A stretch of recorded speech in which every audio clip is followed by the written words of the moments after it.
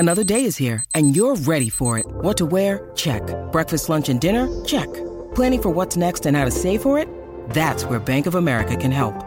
For your financial to-dos, Bank of America has experts ready to help get you closer to your goals. Get started at one of our local financial centers or 24/7 in our mobile banking app. Find a location near you at bankofamerica.com/talktous. What would you like the power to do? Mobile banking requires downloading the app and is only available for select devices. Message and data rates may apply. Bank of America N.A., member FDIC. And now we welcome in Jimmy Stein, team expert for Bama Online, here to react to Alabama's 26-20 victory over Texas A&M on Saturday. Jimmy, I think we were both on the same page as far as, Alabama, this being a really difficult challenge for Alabama, probably one of the most difficult challenges on the entire schedule. I understand that Texas A&M wasn't ranked. They were barely on the outside looking in. I understand that there was a similar situation a couple of years ago when Texas A&M was able to get the victory, but this felt even more difficult simply because Texas A&M and the way that they matched up with Alabama with its defensive front, Alabama's offensive front, the fact that they could stop the run, put you in some obvious passing situations, and then they also had a pass rush that could create difficulties for your passing game. We just felt like it was a bad combination for Alabama. We both picked Alabama to win. We picked them to win close. I think it was a little bit, more, a 6-point win. They covered the spread. I think I had them winning by 2. I don't remember what you had them winning by, but I want to say it was 3. Yeah, 3. So we were right there in the same range. I think we actually had very similar scores. But just kind of get us started with your initial reactions to the win. Did it play out kind of how you thought it was going to? What was different? What were your initial thoughts? Yeah, it certainly played out a little differently than I thought, although I was really close on the score at 23-20, and it ended up 26-20. And I know you're in the neighborhood too. We sort of all were, and I think Tim Watts nailed the score exactly. So I would say score-wise, it played out. I did think Alabama would win a really close game that was decided late. So that played out like I assumed. I knew it would be hard fought. I knew it would be ups and downs. I thought Alabama might get behind. That happened. So in that sense, it played out like I thought. The way I didn't envision it, Clint, is that Alabama would score almost exclusively on the right arm of Jalen Milroe, that it was the run game really didn't contribute anything at all to this win. The win came due to outstanding defense, particularly in the second half. And a really nice performance from Jalen Milroe in an historical career day for Jermaine Burton. Didn't see that coming. I knew Burton was a good player and was probably a better player than the fans give him credit for. I didn't see a 9-catch, 190-yard day with 2 touchdowns. So there were surprises. Burton, Milroe being as good as he was throwing it, Alabama not being able to run the ball at all. And that second half was so good. But in the end, Clint, huge win. We can talk about the existential stuff or the metaphysical stuff about how the dynasty is not over and people doubted Saban and he proved them wrong and all that stuff. Forget that. It's a big win because just look at the standings. Your goal is to win the West, right? None of what Alabama would love to achieve happens without winning the West and getting to Atlanta. Saturday was a massive step. Far to go to clinch it, Clint, but Saturday was a huge step in the direction of Atlanta. And if you'd have told me post-Texas or post-South Florida that Alabama would be in Atlanta at the end of the year, I would be one excited, happy camper. Yeah, it was such an interesting game because there were moments where you felt like it could things could get ugly for Alabama when they go down 7 points. You start to wonder, okay, this is kind of what Texas A&M was hoping for. Give yourself a lead, start to lean on that defense. Now Alabama's the one. It's kind of like in soccer. If you can score that one goal, it just feels like such a difficult thing for the other team to overcome because soccer's so low scoring. With Alabama's offense and the way that it's set up, going against that defensive front for Texas A&M, you kind of felt like 7 points. Now all the pressure is on Alabama to just get that one score to tie it back up, which is possible. but just with the way that the defenses were playing, you knew there were limited opportunities to have a drive that would position yourself to score a touchdown. It wasn't a field goal. It wasn't a touchdown to win. It was simply, a touchdown to tie, and then you're just right back in it. It's kind of the way that it felt. And then there were also times where you're like, Alabama can really put this thing away. I mean, so many moments. And really, it was not until the only time that I would say that they really rose to that occasion, even though, the blocked field goal, return it for a touchdown, a sixth touchdown this year called back due to a penalty. I mean, at this point in 6 games, Alabama would be averaging a touchdown more per game on its average, scoring average, if they just simply had the touchdowns count that they had scored, all of them. I don't. There's a lot of things with this team. I've never seen anything quite like it. This is one of those things because that just doesn't happen very often. But it was the safety where Alabama had kind of given itself a 2-score lead, and that's where you started to feel really good, if you were an Alabama fan. But then there were plenty of opportunities that Alabama kept giving Texas A&M and kept doing things, kind of shoot itself in the foot. The penalties were a major problem. But at the same time, finding a way to win. Are there concerns as far as the road is concerned? I mean, being on the road, Alabama has not played great in the last 2 or 3 years. That continued. They did not play great, but they found a way to win. In some ways, there's a lot of differences. I'm not saying that this played out the same way, but it feels, I think, because everybody was picking, not everybody, a lot of people were picking Texas A&M and felt like they had a really good chance to win this game. And you don't get too many of those if you're an Alabama fan, where there are people picking against you. That makes it different. Nobody was giving Texas a chance last year, but even though they came away with a win last year against Texas, they did it in such ugly fashion. And so it was, you're happy about the win. It was difficult. It was an 11 a.m. kickoff or, whatever, early kickoff. It was really hot. A lot of things were working against Alabama in that game. They found a way to win, and you're happy about that. But at the same time, you also have to look at the things that you got to get cleaned up. Penalties are a major problem, but there was some good too. And talk about some of the good. Well, and we'll start with, we'll go ahead and make the jump to the defensive side of the football and the pass rush in particular, because who were the 2 main guys that we were talking about when it came to Texas A&M? It was Walter Nolan up front, and it was Shamar Turner. And those were the 2 big-name guys. They had done a lot of good things for A&M, 2 of the better defensive linemen on that front, even though they're good across the board. And those 2 guys combined for 2 pressures and a sack. Alabama's 2 big guys that everybody was talking about as far as their pass rush, Dallas Turner and Chris Braswell, they combined for 14 pressures and 2 sacks. And so Alabama got the performances that we were expecting more out of their big guys, the big name players up front defensively, than Texas A&M did. Yeah, and I really think ultimately, in terms of why the game was won, is exactly there, in the sense that all week we said, including myself and you too, I mean, we said, here's the problem. Their front against Alabama's front, when Alabama's on offense, Alabama's offensive line has been struggling. And now they're going to play 3 5-star defensive linemen and a solid group of edge and linebackers. And I was real impressed, by the way, with Cooper and Diggs and York, who's a true freshman. Man, they got some dudes. But Alabama's front 7 outperformed Texas A&M's, and that's why Alabama won the game.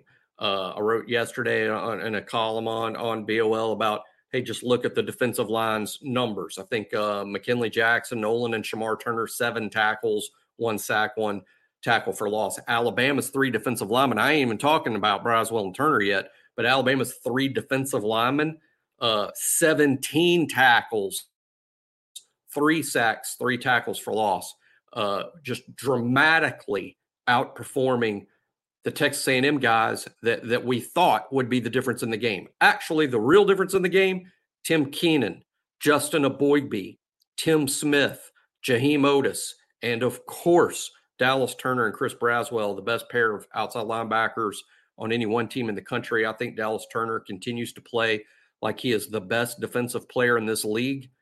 He showed it again against A&M. And the pressures on Max Johnson, the complete domination of the line of scrimmage, A&M, they ran the ball better than Alabama, but not really. I mean, they didn't run the ball well at all due to Alabama's dominance up front. Just another fantastic performance by Kevin Steele's defense, holding an explosive offense like A&M to just 3 points in the second half on the road. You just can't say enough about them, Clint. It's you don't want to go too far with it. You're just at the halfway point, Clint. But I've been thinking it all along, and now I'm starting to say it out loud. I think by the time this season ends, you'll be able to ask college football experts across the country who was the best defense in college football in 2023.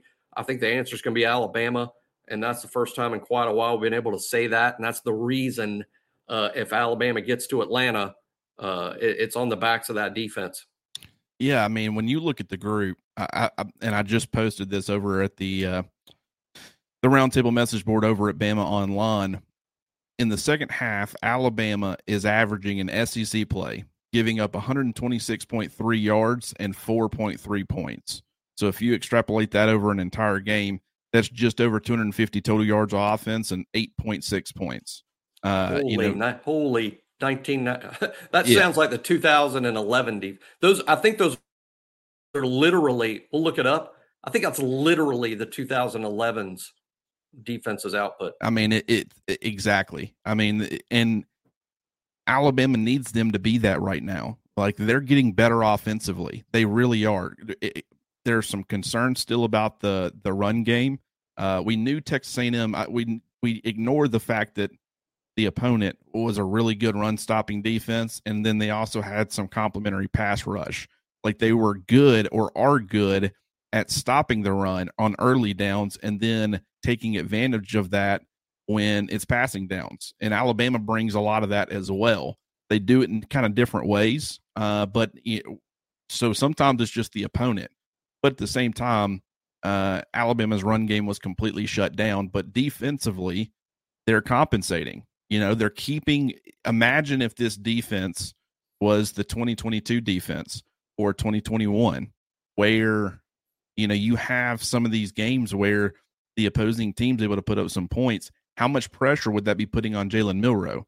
He every time he's stepping out there for a drive, I mean, I'm trying to think. I mean, obviously they got down against Texas quite a bit. But as far as getting down multiple scores, that's just really not happening right now. And so every time Milroe steps on the field, sometimes he's down, sometimes he's down by a touchdown, but it's never to a point where it's like, okay, now this entire game is on my shoulders. Like, we're going to have to, even though Alabama ended up dropping back and throwing the football, and I thought Milroe responded extremely well to that, which better than I expected, to be honest with you, and have to give him tons of credit for that. That was a very well managed game. It wasn't perfect by any means, but give him a ton of credit. But, if he was stepping out there and Alabama was down 10 points or 14 points, it's a different feel.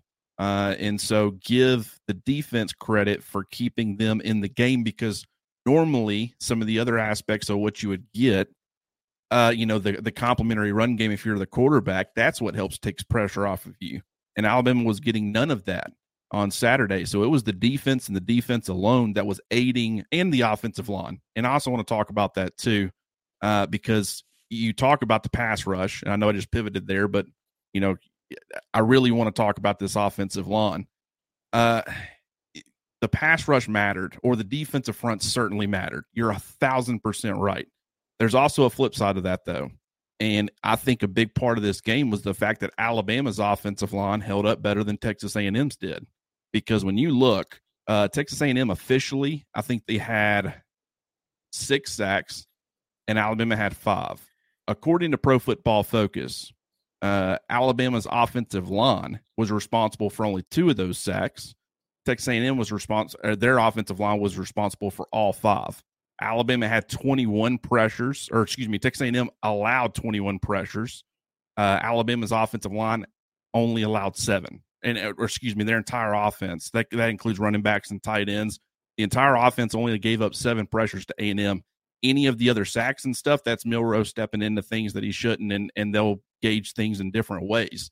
But Alabama's offensive line, and when you look at those 2 sacks, The 2 sacks came from Jaden Roberts, the third string right guard, and Elijah Pritchett, the backup left tackle.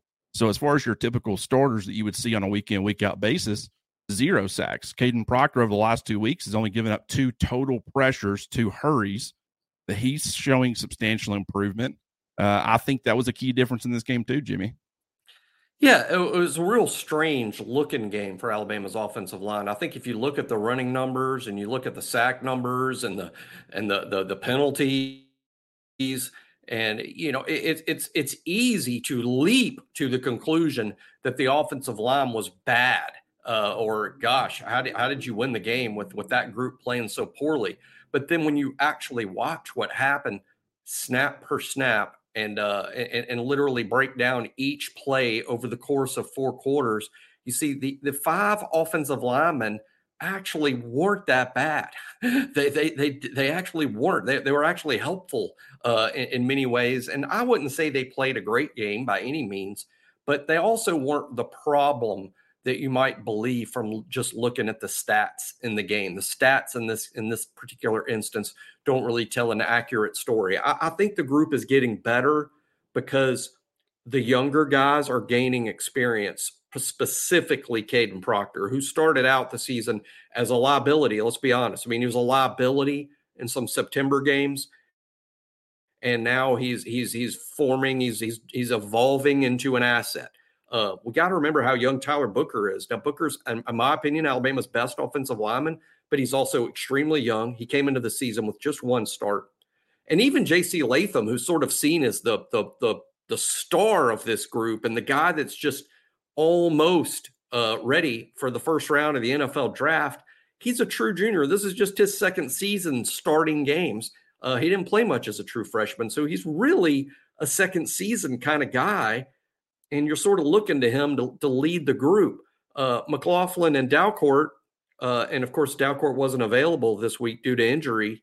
They're probably not guys that you're going to see walk across the stage and hug Roger Goodell, his first round picks. You're not going to see that from they're just good players, but they're not next level freaks like so many Saban starters end up being. So I think this group is getting there, but the reason they're improving, in my opinion, they're gelling as a group. And frankly, Clint, here's one criticism I have. I know that Jaden Roberts played because Dalcourt was hurt, and his regular backup, is also hurt.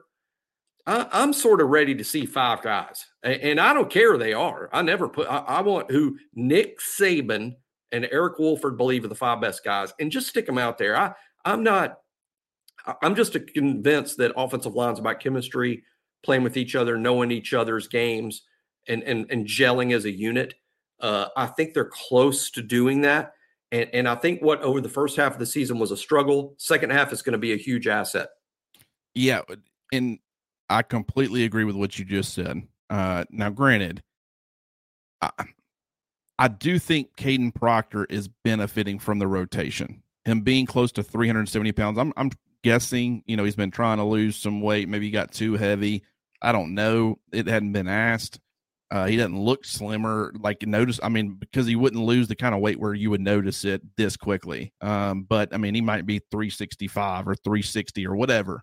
But I think him playing less snaps, and you're not getting, even though Elijah Pritchett was one of the 2 offensive linemen to allow one of the 2 sacks that was given up, he's playing pretty good football too. And I will say, and you're not doing it for this reason, but fans will be very glad that they split reps this year to come next year. Like, how much did that help Tyler Booker? Even though he wasn't a starter, him playing 400 plus snaps last year really benefited him, and it benefited the offensive line. So Caden Proctor, part of me thinks, could they end up settling just on Proctor and that be it? I think as he gets in better shape, if he can hold up and sustain his current level of play, I don't know how much of that is him improving, which I definitely think that he is. I just don't know how much. But on top of that, how much is it him playing less snaps where he's in better condition, where he doesn't have the breakdowns when he starts to get fatigued?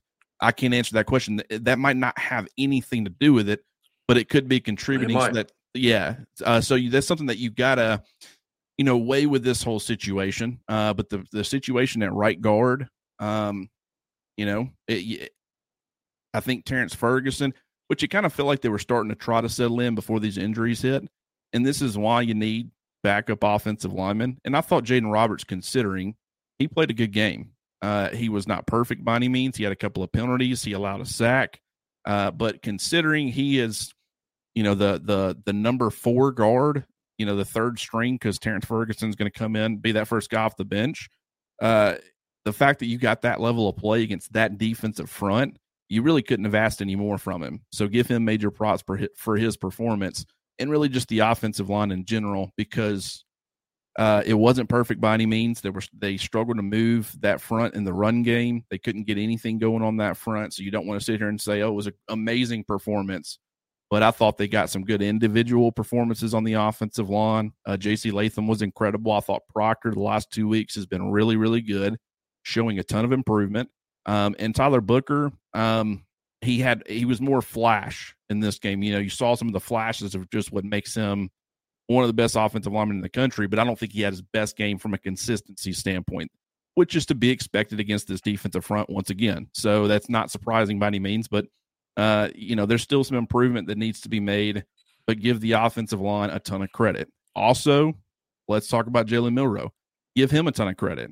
8 passes of 20 yards or more. I think that's a season high. I could be wrong on that, but 6 for 8 on those, which is crazy. 75% completion rate, 200 yards and 2 touchdowns that he was able to attack vertically, but they also they combated Texas A&M and the way they were attacking them defensively by getting into a quick, rhythmic passing game on the shorter stuff. Wasn't screens or anything like that, but they actually, I saw significant growth from Jalen Milroe as far as his ability to manage taking the quick, rhythmic passes consistently. I thought mechanics was better. Were they great? No, a lot of his passes are high. But, I thought it was better from a consistency standpoint, and it was the difference because A&M wasn't expecting Alabama to be able to do that. And when they were able to, A&M really didn't have an answer because if you adjust to that, you're giving up you're giving up the vertical shots, and, that would have loosened things up for the run game, and you probably would have seen Alabama continue to have success, or not continue, but start to have success on that front. And so A&M kept saying, he's doing well with this short to intermediate stuff right now, but can he sustain this for 4 quarters? And he did. And that was a huge difference in the game too, Jimmy.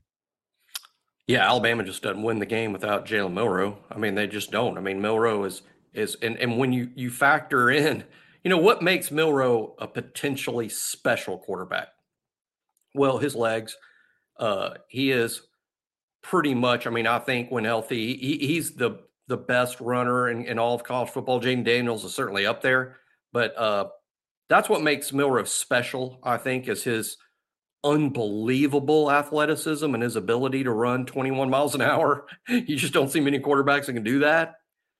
Well, Saturday, not addressing an injury situation at all because Alabama never said he was hurt, or anything. I just find it a little odd that we get to his 5th start, and this is one where you would think they would really rely on his legs, and frankly, there was just none of that. At no point in this game did Jalen Milroe run as fast as Jalen Milroe is capable of running.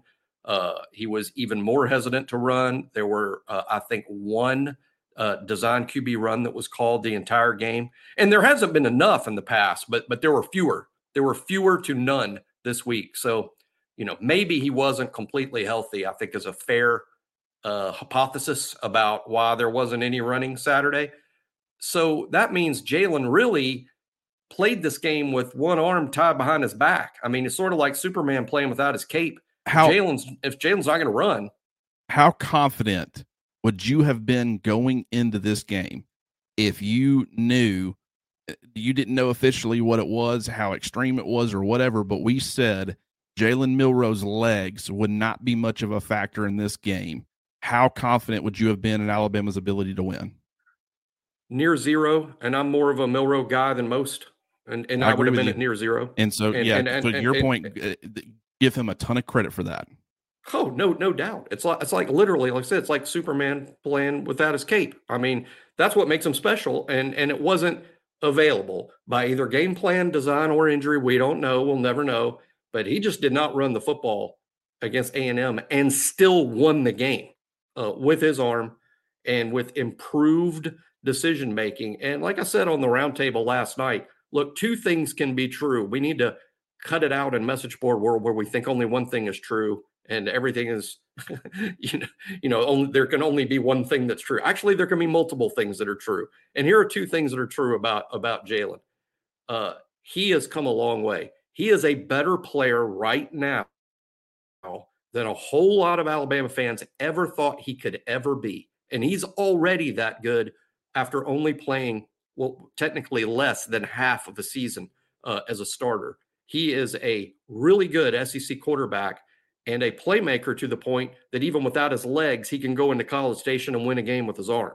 So we have to start acknowledging how far he's come and how good he is, and that Alabama actually does have one of the better quarterbacks in the SEC, and he is the reason that Alabama might make it to Atlanta. Maybe it's because of him, because without him, would they? Not based on what we've seen. Now, secondly, here's another thing that's true. He's got a long way to go. There are deficiencies. There are things he must improve or things will go sideways. Some of those things are simple. Like, for instance, he's still not as consistent as he needs to be as a passer. He missed a wide open Burton one time. The short and intermediate stuff is not on point. It's better than it was, but it needs to be even better. He's not decisive in terms of when to bail the pocket and run. He takes sacks. Alabama's sack numbers are super high, makes offensive line look bad. A lot of it's on him. He's still indecisive back in the pocket. So both of those things can be true. He can be great, and the reason you win the games.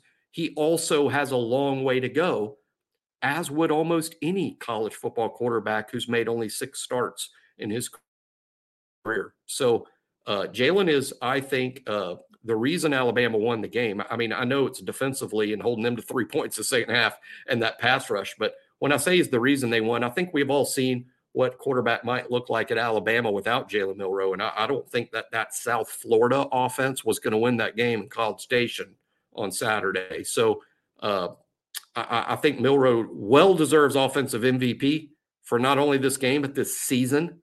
And I'm excited to see, look, if he can get this much better in 5 starts, what's he going to look like after 11 starts? And I'm excited about that. That is, I was very pro Jalen Hurts early in Jalen Hurts' career. I had predicted that he was going to, like, right there, I think about a month before the season when fall camp got underway. It was one of those situations, anytime no one's stepping up to win the quarterback battle, as that drags on, you start to say, okay, Hurts is a guy who had done some good things in the spring. The coaching staff really likes how he's developing. You're hearing all this positive, all these positive things about him. And so you start to wonder, okay, if no one else is going to step up, maybe they'd go ahead and turn to him. And that had not really been something that Nick Saban had done, as far as first-year true freshman quarterbacks. But I was very pro Jalen Hurts early in his career. By the time that we saw him, we saw the entire 2016 season. We had seen the entire 2017 season and the limitations that he had. And the reason that I was very anti Jalen Hurts starting over Tua Tagovailoa entering 2018 is because we had seen regression. And that's one thing, he's been a guy who's steadily gotten better seemingly throughout his entire career, year over year. That's not true. He regressed from year 1 to year 2, and it was fairly significant. I think some of that was pressure, and he was terrified to make a mistake, and he was worried about Tua Tagovailoa, taking his job. I can't throw this pass. If I throw an interception here, I'll end up getting benched. The kind of the Jalen Milroe treatment, and he was throwing picks, and everybody wanted him gone. Get him out of here. And Alabama gave some other guys a chance as a result of that. And so, I think Jalen Hurts, he was approaching it very sometimes limited offense, like limited mistakes equals limited offense because you're too worried about making a mistake. And I think that's where Hurts was at. But he regressed as far as being a player in 2017.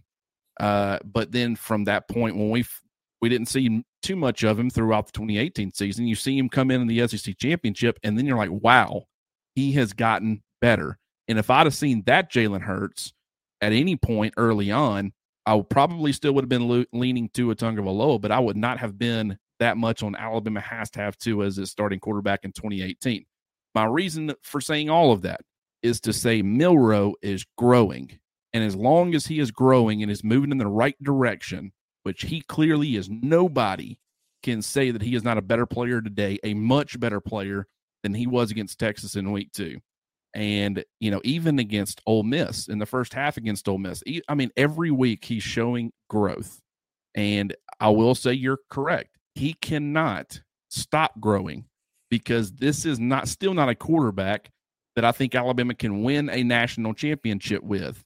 I certainly think they can because I believe in his growth and the way that he's heading. But my point is that if you're going to reach a point at some point this season, Georgia, maybe in the SEC championship, maybe it's LSU, that high-powered offense, you're going to reach a point where he's going to be facing a double-digit deficit. I just think to expect the defense to play lights out every single week and to expect, we've already seen the running game struggle, so there are going to be games where it's like he is the guy. And that was kind of the case in this one. And he overcame in a very hostile environment. So he's certainly capable, but he also had the defense bailing him out, not bailing him out, but helping him out.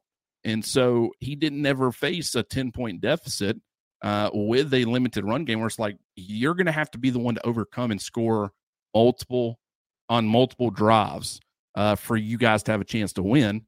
And when that happens, I don't know that he's quite there where he can do that. But I will say he is so much closer to that than he was in week 2. And I've been give Tommy Rees credit. Everybody wants to blame him for everything. Quarterback development is not simply on Jalen Milroe. I think it's Tommy Rees embracing who he is as a player, building around that, taking him specifically and saying, hey, let's put a lot of emphasis towards getting you better in some key areas. And I think he's doing that. And that's helping this Alabama offense and this Alabama team, Jimmy. Yeah, my favorite play to talk about is, and again, this is a lot of speculation on my part because Nick Saban hadn't addressed the play. I don't know that he will. I haven't spoken to a source close to the program to say, hey, what happened here? So this is just me speculating. But I think a lot of Milroe's growth was very apparent on one terrible play that almost helped Alabama blow it on Saturday. And that was, of course, after Jace McClellan makes his great catch that gave Alabama a new set of downs. And now Texas A&M had no timeouts left. And there was like a minute 45 or a minute 50 or so, and they had no timeouts. And really at that point, mathematically, all Alabama really had to do was kneel it out. And horror of horrors, there's Milroe throwing a ball. And I'm sure every Alabama fan from one end of the country to the other fell off their couch, go screaming, no. Well, actually, what I saw on that play, Clint, is some fun development and growth, because this is my interpretation of what happened. McClellan catches the ball. We see in our homes, on our couches, we can see the replay that he did catch it. The ball didn't hit the ground. It's fair to believe, if you're on the sidelines at Alabama, that ball may have not been caught. And they do not want a replay to stop the game. They don't want the call reversed. So what happens is on the sidelines, they send in a signal of basically hurry, hurry, hurry, which means get a snap off. Get the snap off. We don't want that play reviewed. So they send in the hurry, hurry. Milroe sees it. Quarterback in command of the field knows to hurry, hurry, get everybody lined up, gets the ball snapped before there could be a formal review. It's a big success. Well, what else happens? Well, Milroe's also been coached into his head a million times. He has heard this from Tommy Rees and from Nick Saban. No matter what we ever call from the sideline, whatever the play is, if there is a wide receiver who is uncovered, forget what we've called. Throw the ball to any receiver who's not covered. The punters are told the same thing. Hey, when you're a punter and you go in to punt, we don't have to have a fake called. But when we have a gunner on the right or the left and he is uncovered by one of their players and he's just standing there, throw him the ball. You don't have to wait on us. You throw him the ball. So Milroe sees Benson uncovered. He's doing what he's coached to do.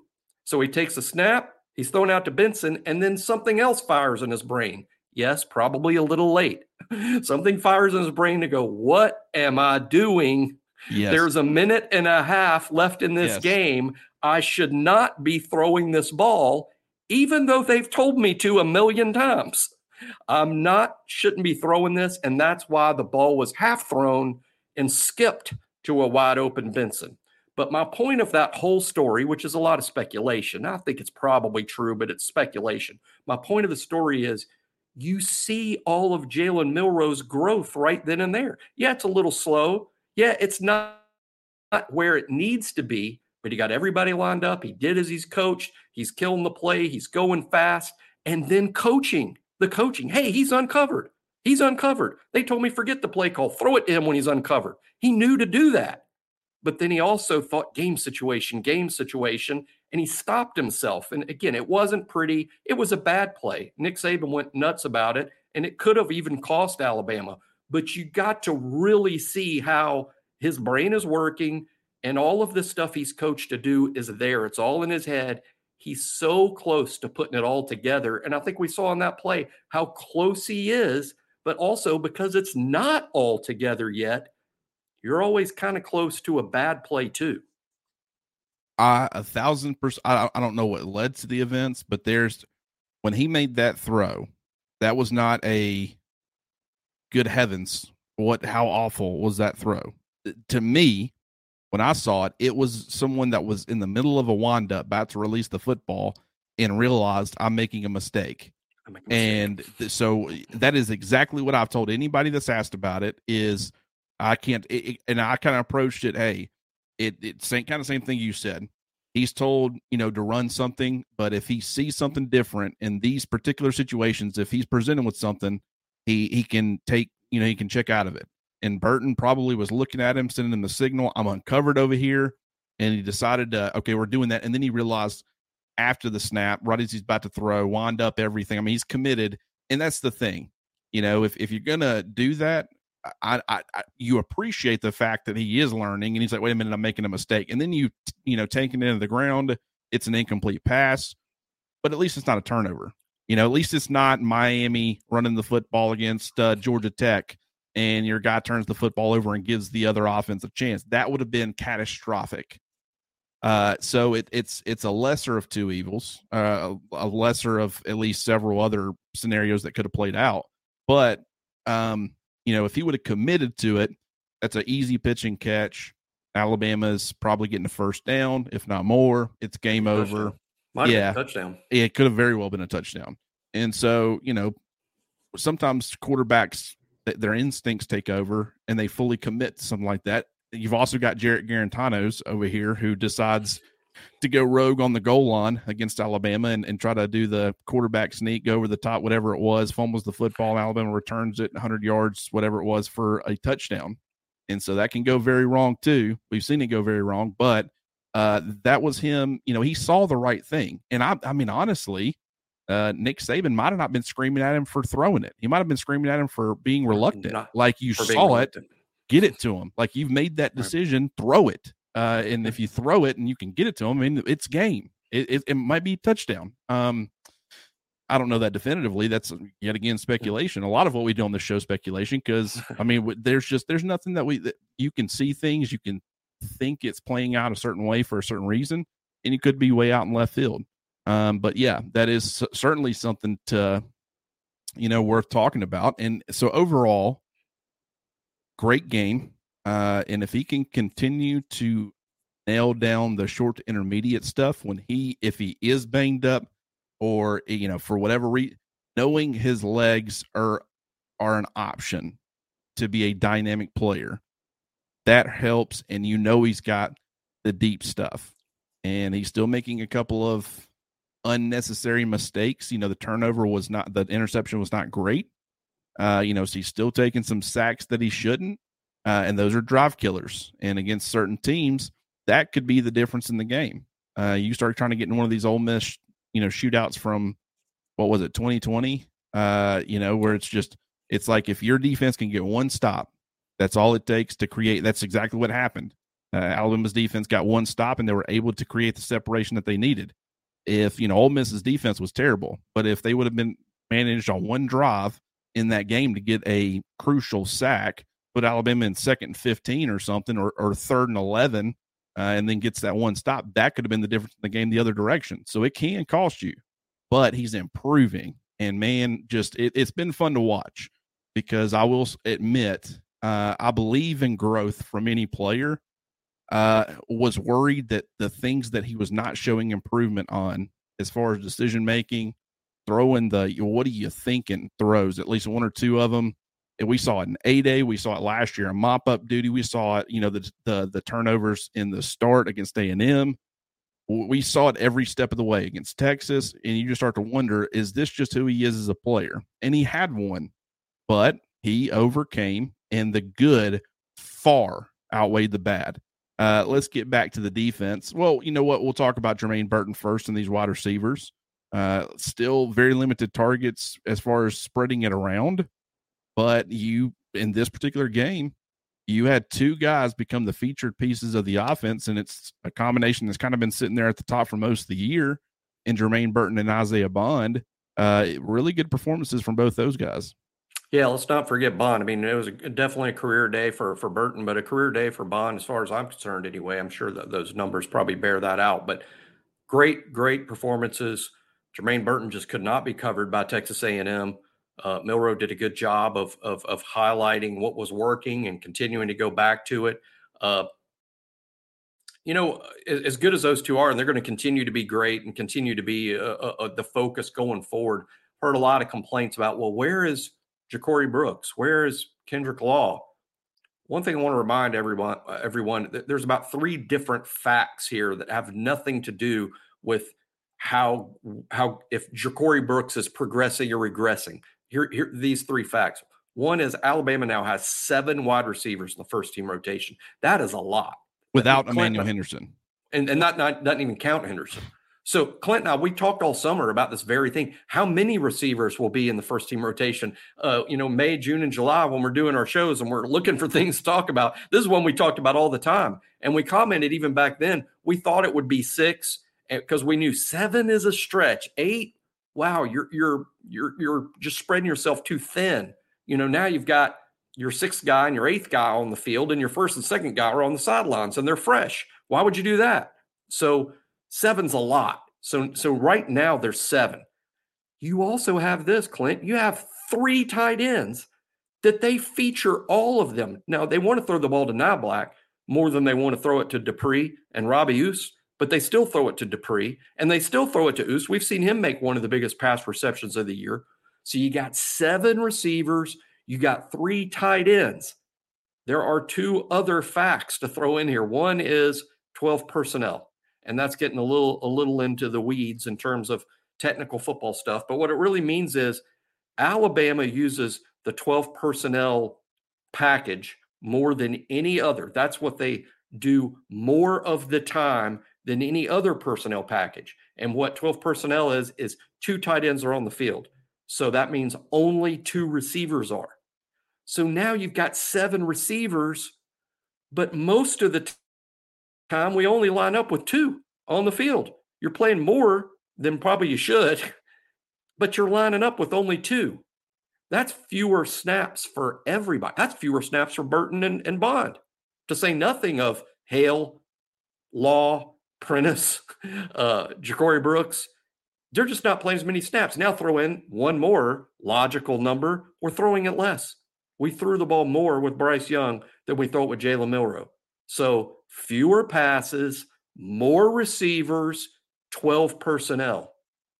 That means somebody's not getting any balls, and it has nothing, because you'll read things occasionally or hear opinions. Boy, Ja'Cory Brooks, he must be in the doghouse, or he must have really regressed.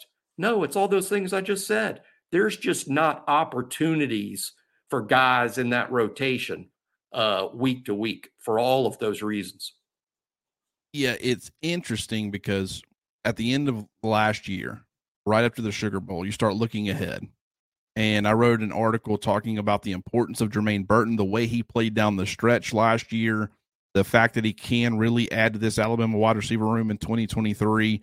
And then my number one guy, just breakout candidate at the position was Isaiah Bond.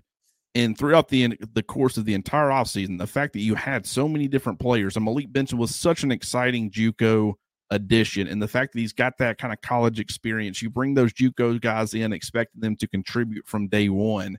And I really liked, the different element, the physicality and stuff that a guy like Kendrick Law was going to bring to the wide receiver group. And I thought that the offense, really, it hadn't been ultra physical like we thought it was going to be ultra physical, and Kendrick Law would bring that dynamic to the receiver room and to the offense through the receiver room, which would just, make it that much more of an offense that you didn't want to play. Like, they're throwing short passes to Law, and he's running like a running back, and he's hitting him is not any more fun than hitting these running backs, and that's not fun. And in this offensive line, it's like I thought that was going to be the identity of the team, but right now, and from I was right perspective, it would be great if Benson and Law, who were my two guys by the end, I really feel like I almost cycled through every one of these receivers just about and thought, okay, this could be the guy. Okay, this could be the guy. Ja'Cory Brooks had a really good spring, and they were posting videos of him making some incredible catches over Kool-Aid McKinstry, and it's like, he might,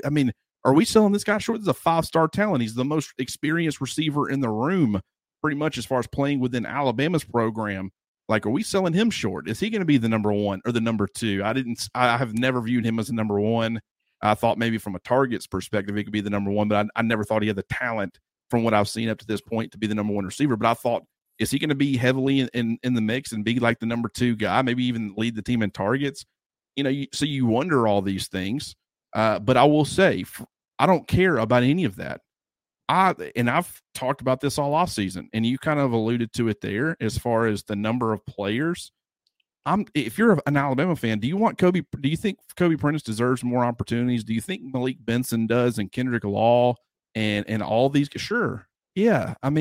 But I'm totally fine with them condensing this wide receiver room to one or two guys as far as the heavily utilized players. They're on the field most of the time. That's two players that Jalen Milroe at wide receiver has to build chemistry with. And from the looks of it, it's been this way as far as snaps played. It's been Burton and Bond. Obviously, last week against Mississippi State, Burton was a little bit banged up, so that changed things a little bit. But it has been those two guys as far as targets. They've kind of, Black's been sprinkled in and had some performances, but at wide receiver, it's been those two players. And in this particular game, that paid off in a major way, because Jalen Milroe has chemistry with these two players. And so instead of trying to force all these other guys to get involved, and, you're trying to build, because Kobe Prentice is not going to run the exact same route that Isaiah Bond is, period. They're two different players. They do things differently. And so I think, going more of the Jameson Williams, I'm not saying these two players are those two guys, but going more of that route where you force feed two players at your wide receiver position, I'm totally fine with that, Jimmy. Oh yeah, well, one of the most amazing stats, I think it's our subscriber member at BOL on the board, Jim Norman. Let's give him credit, because he's the one that found this. Was the first person to my knowledge to bring this up. Alabama's had a different leading receiver in all 6 games. It's never been the same guy more than once. It's been a different player in all 6 games. On the one hand, that sounds great, like you're hard to defend. On the other hand, some of these guys aren't catching a lot of balls, and they're really not the week-to-week guys that you depend on. C.J. Dupree, for instance, was our leading receiver against South Florida. Jalen Hale against Ole Miss. I'm with Clint. I think the best 2 receivers on this team are Jermaine Burton and Isaiah Bond. They're the best 2. They're the ones that Milroe seems to trust the most. We know their talents, their special talents, and 7's just too many when you're playing 12 personnel as much as Alabama does. Why are you playing 7 receivers when there are only 2 on the field most of the time?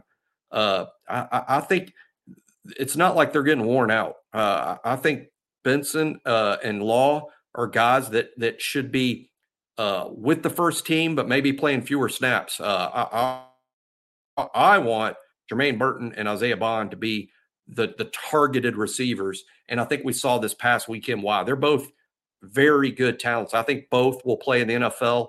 And I think Bond could even potentially be a real high pick with his extreme speed. Yeah, it's just this wide receiver room.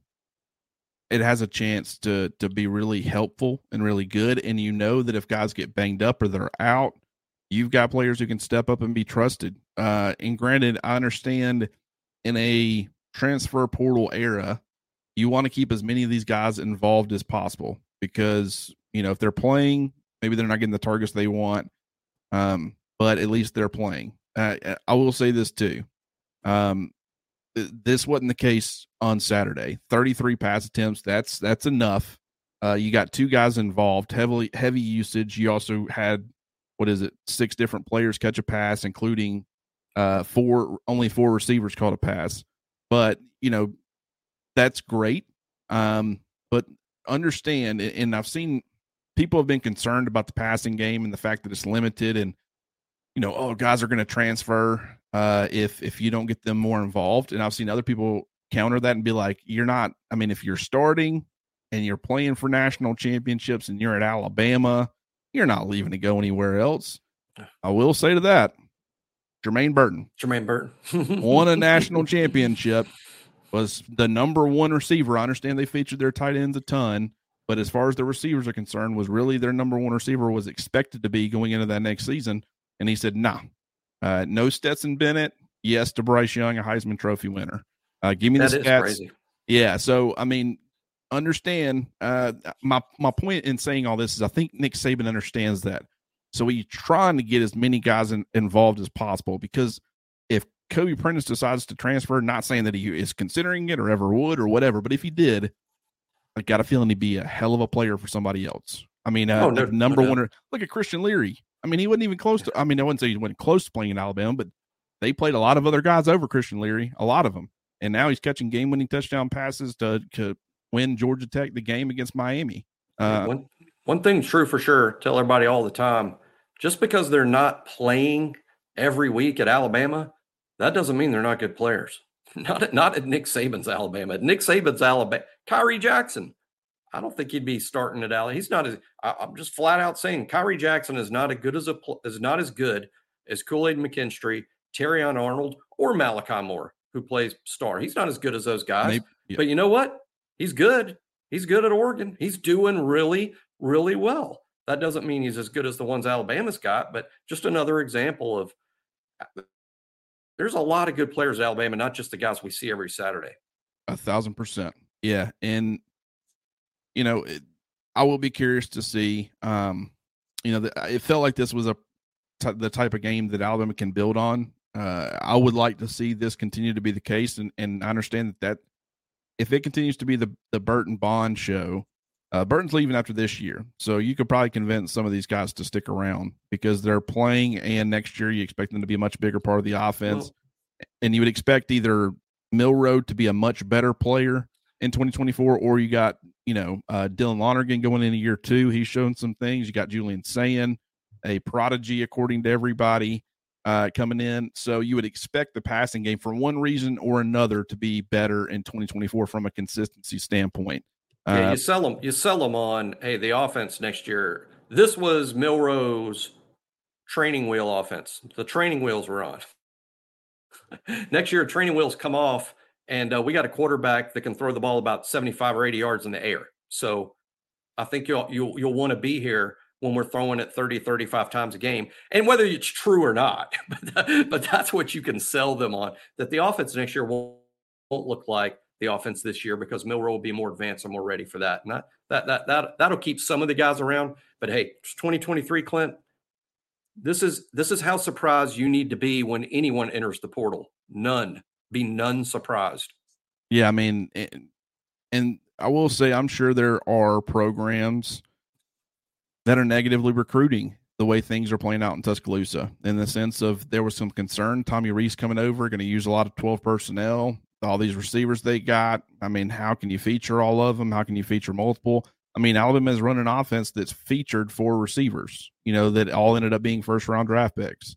And this is not an offense that's designed to be able to do that through various reasons. The personnel, the current limitations at quarterback, the offensive line not being built to drop back and throw a ton.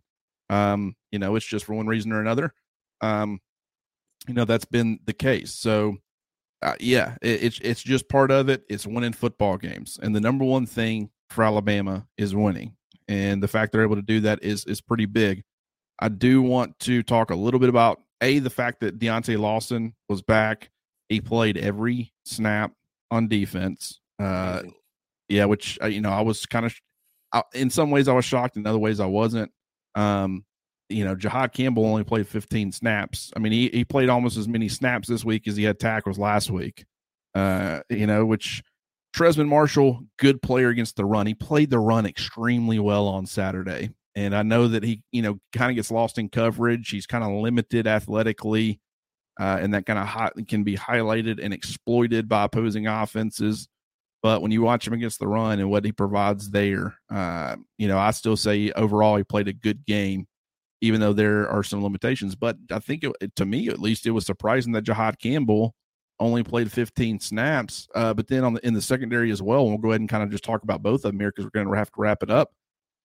It's, Malachi Moore goes down. We saw the adjustments from Alabama, Terrion Arnold, Trey Amos, and I thought Terrion Arnold can certainly play star at a high level too. You worry a little bit more about the perimeter without him being out there, even though I think Amos is a good player.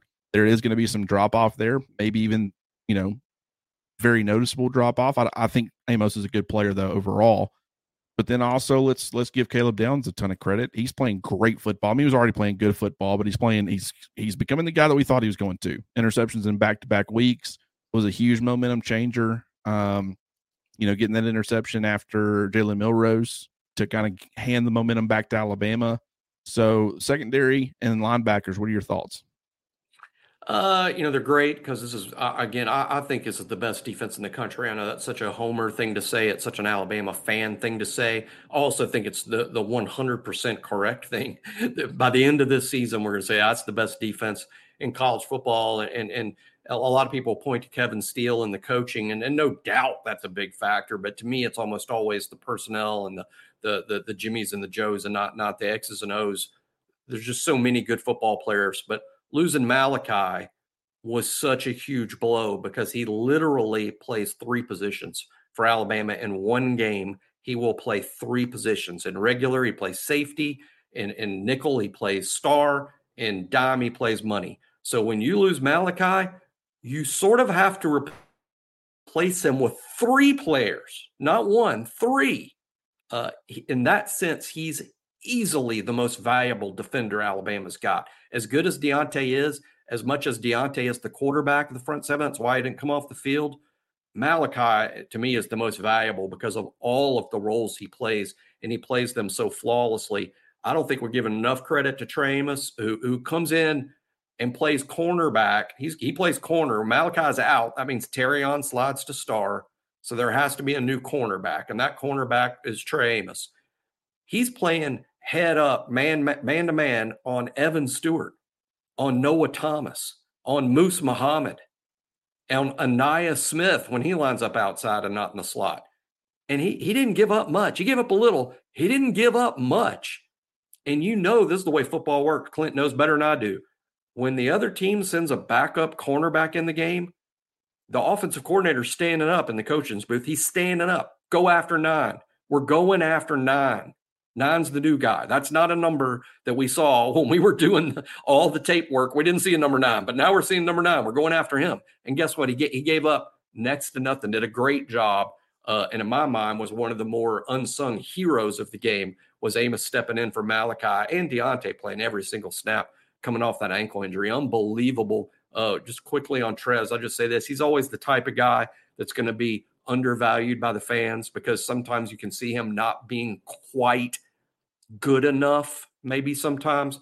But one thing about him, he always knows what to do and where to be. And when he comes to the sidelines, he hardly ever hears from the coaches, what were you thinking or what were you doing? He knew what to do every single time. He just maybe doesn't have that sort of skill level it takes to dominate his spot. But it is very valuable to the coaching staff that they trust him. They trust him because sometimes there's busts. They know he's not going to bust. Yeah, and the trust is big with Alabama's coaching staff. Like him being limited, he might give up something, but if he's in the general area, he can make a play. Guys, he keeps things in front of him. Guys rally to the football, whatever. Sometimes if you can't be trusted, your mistakes when you do the wrong thing can be what leads to a touchdown. It can be because they're designed, every play is designed to score. I mean, I say that, not everyone necessarily, but I mean, if everything is executed to perfection, it's pretty much every play can score. And that if you're the one guy that's not doing his job on a particular play, you can be the reason that score happens. At the same time, there are some limitations, and we have to acknowledge that. I don't have any problem with people saying, hey, he's a good player. He's not an elite player or a great player, but he continues to do two things. He's stopping the run really well, and he's also applying pressure on the quarterback. And that certainly makes a big difference. And with Alabama having all these other playmakers, Deontay Lawson, Dallas Turner, Caleb Downs, Kool-Aid McKinstry, Tyrion Arnold. Kool-Aid didn't play his best game, by the way, but he was that's going to happen from time to time.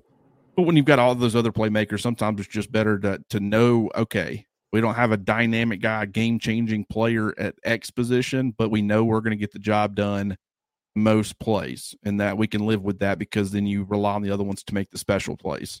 And Jahad Campbell's ceiling is obviously a lot higher, but maybe coaching staff just can't trust him as much as Trez. This doesn't mean they don't trust him. It's just between the two when deciding, you lean a little more towards Tresman Marshall. And Malachi Moore's absence is big. We don't know how long he's going to be out, but he not only has he been a very versatile, important piece, but he's also, in my opinion, has he been the best player on defense? No, even though he's been a really good player. Certainly, I guess I would put him in that conversation, or at least in that tier 2 category. But he's been the heart and soul of the defense. I mean, he's been the one that's been, when things have been going wrong, he's been the one out there jumping people, demanding more from his teammates. And he's playing his tail off, and he expects everybody around him to play their tail off. In the energy level, we talk about what Kevin Steele has done for this Alabama defense as far as the intensity that they play with, even though it's a lot of the same similar players. Kevin Steele's getting more out of these guys as far as their attitude and their approach, but it's also guys like Malachi Moore being on the field, and he's in a position where he's making plays. You see him playing hard. He's out there for every snap, and so he's in a better position to make demands of other people, and he is fully he has been fully, having those expectations. And it's not just him. I mean, I thought it was great that Deontay Lawson seemed to kind of jump Dallas Turner for the, block in the blindside block. Because, I mean, was it penalty worthy? No, I don't think they should have called that. I thought that was a little ticky-tack. But why risk it? What was the point in it? How did that help you? Was that guy going to catch Chris Braswell? No. I mean, Braswell was about 8 or 9 yards ahead of him with a wave of guys between them. So, I mean, it tight end, too. I think it was a tight end. It wasn't even a defensive back. So it was just, it wasn't even a wide receiver. Yeah, it was somebody wanted to get a little bit, and it wasn't a hard shot. I wasn't like he was trying to hurt him. He just wanted to get a little, love tap on him. So was it penalty worthy? No, but don't think you should have risked it either. But Deontay Lawson was like, what are you doing, man? That's 14 points right there. This game is over if you don't do that. I mean, and those are the kind of mistakes that you can't have. Alabama's got to get that cleaned up. But, Malachi Moore has been a huge part of holding people to the standard, and the defense as a whole really give them credit. They've all been living up to that standard for the most part. Jimmy, this has been fun. We've gone over an hour.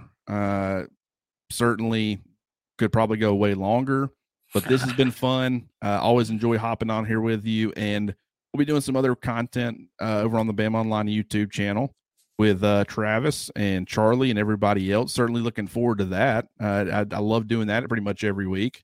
And Arkansas is up next, so I appreciate you as always, and we will talk again soon.